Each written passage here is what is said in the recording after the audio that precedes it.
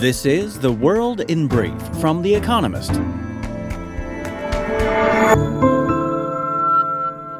Our top stories.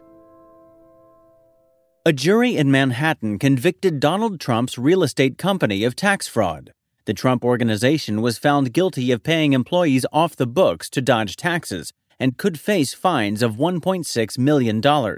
Separately, the House committee investigating the January 6th attack on America's Capitol plans to make, quote, some criminal referrals to the Department of Justice, according to the committee's chairman. He said the targets and substance of the referrals, which do not carry legal weight, are not yet finalized. A drone attack on a Russian airfield in Kursk, around 100 kilometers from the Ukrainian border, set a storage tank in a nearby oil facility on fire, according to the region's governor.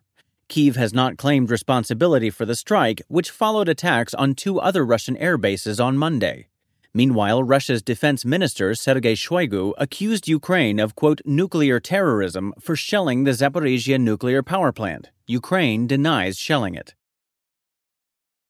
Cristina Fernández de Kirchner, Argentina's vice president, was sentenced to 6 years imprisonment and banned from holding public office on corruption charges.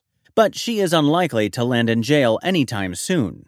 Her job gives her immunity, and she will surely appeal against the verdict. Ms. Fernandez was found guilty of abusing her authority while president from 2007 to 2015 to steer inflated public works contracts to a friend. Polls closed in Georgia's runoff election for senator. Raphael Warnock, the Democratic incumbent, was the narrow favorite over Herschel Walker, a gaffe-prone Republican.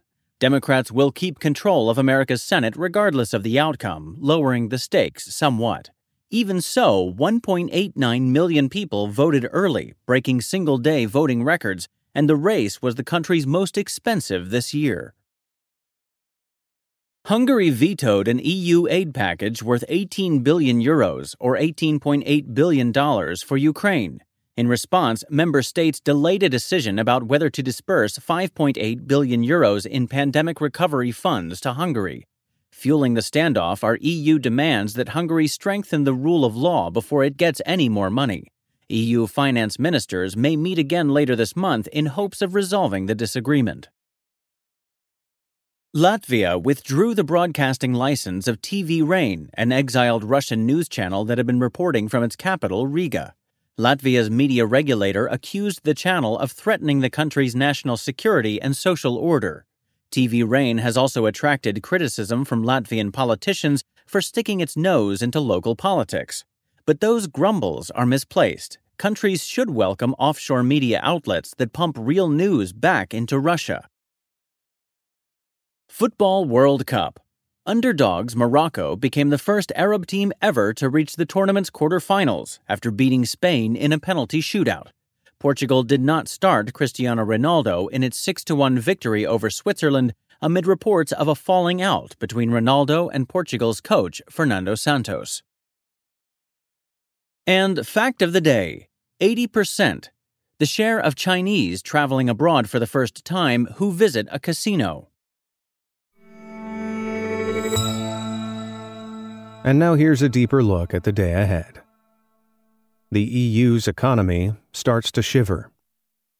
Could Vladimir Putin's efforts to hurt the European economy soon start to bite?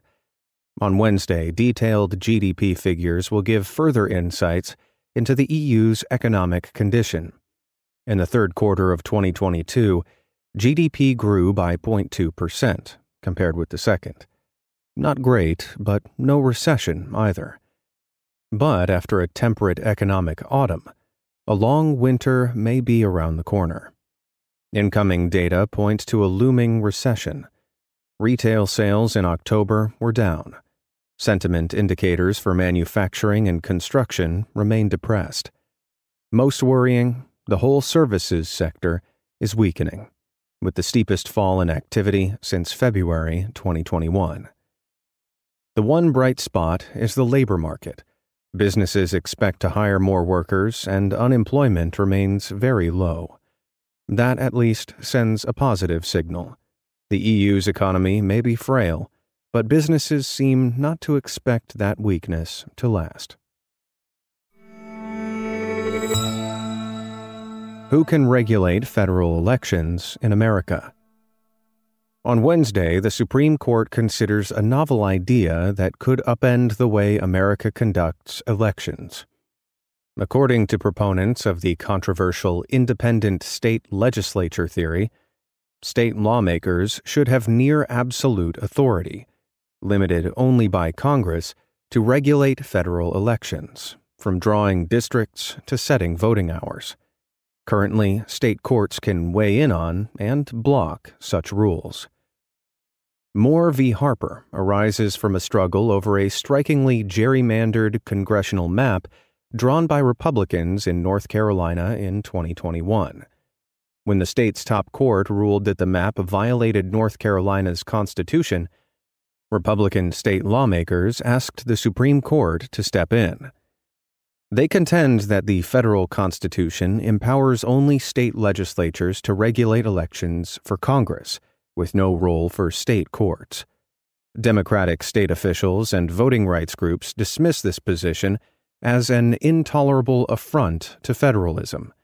It clashes irreconcilably, they say, with principles on which our republic was built.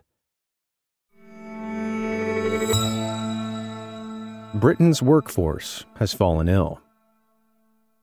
A report released on Wednesday by the Institute for Public Policy Research, a think tank, makes worrying reading. Britain is the only G7 country whose labor force has not yet returned to its pre-pandemic size. Some 2.5 million Britons in its 36 million workforce are economically inactive because of illness, and those in work are getting sicker. Workers are 13% more likely to have a health condition than they were 3 years ago. This bodes ill for Britain's chronically unproductive economy. Regions with higher rates of sickness tend to have lower productivity.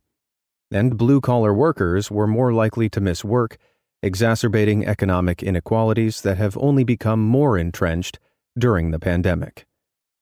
To heal the economy, the IPPR recommends that policymakers improve prevention of avoidable illnesses and push for quicker access to doctors and treatments. Workplaces should also be more accommodating to those with poor health. Britain's ailing economy can scarcely afford a sickly workforce. How to save the Earth's biodiversity. COP15, the UN's 15th Summit on Biodiversity, begins in Montreal on Wednesday. More than 20,000 delegates will spend a fortnight debating how to save the Earth's plant and animal species, over 12% of which are at risk of extinction. Healthy ecosystems provide food, building materials, and medicines. Plants release oxygen and absorb around 11 billion tons of carbon dioxide each year. The ocean, another 10 billion. Humans emit about 50 billion tons. The World Bank estimates that ecosystem degradation will reduce global GDP by $225 billion by 2030.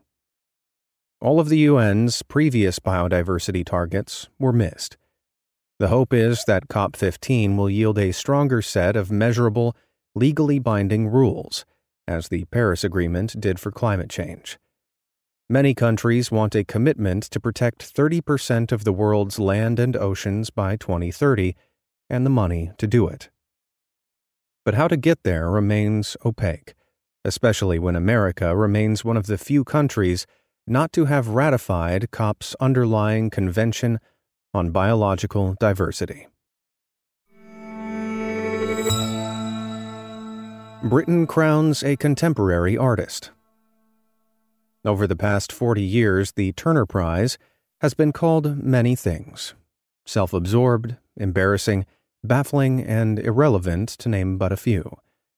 But that won't stop the art world from waiting impatiently for the announcement on Wednesday evening of the winner of Britain's most prominent contemporary art award.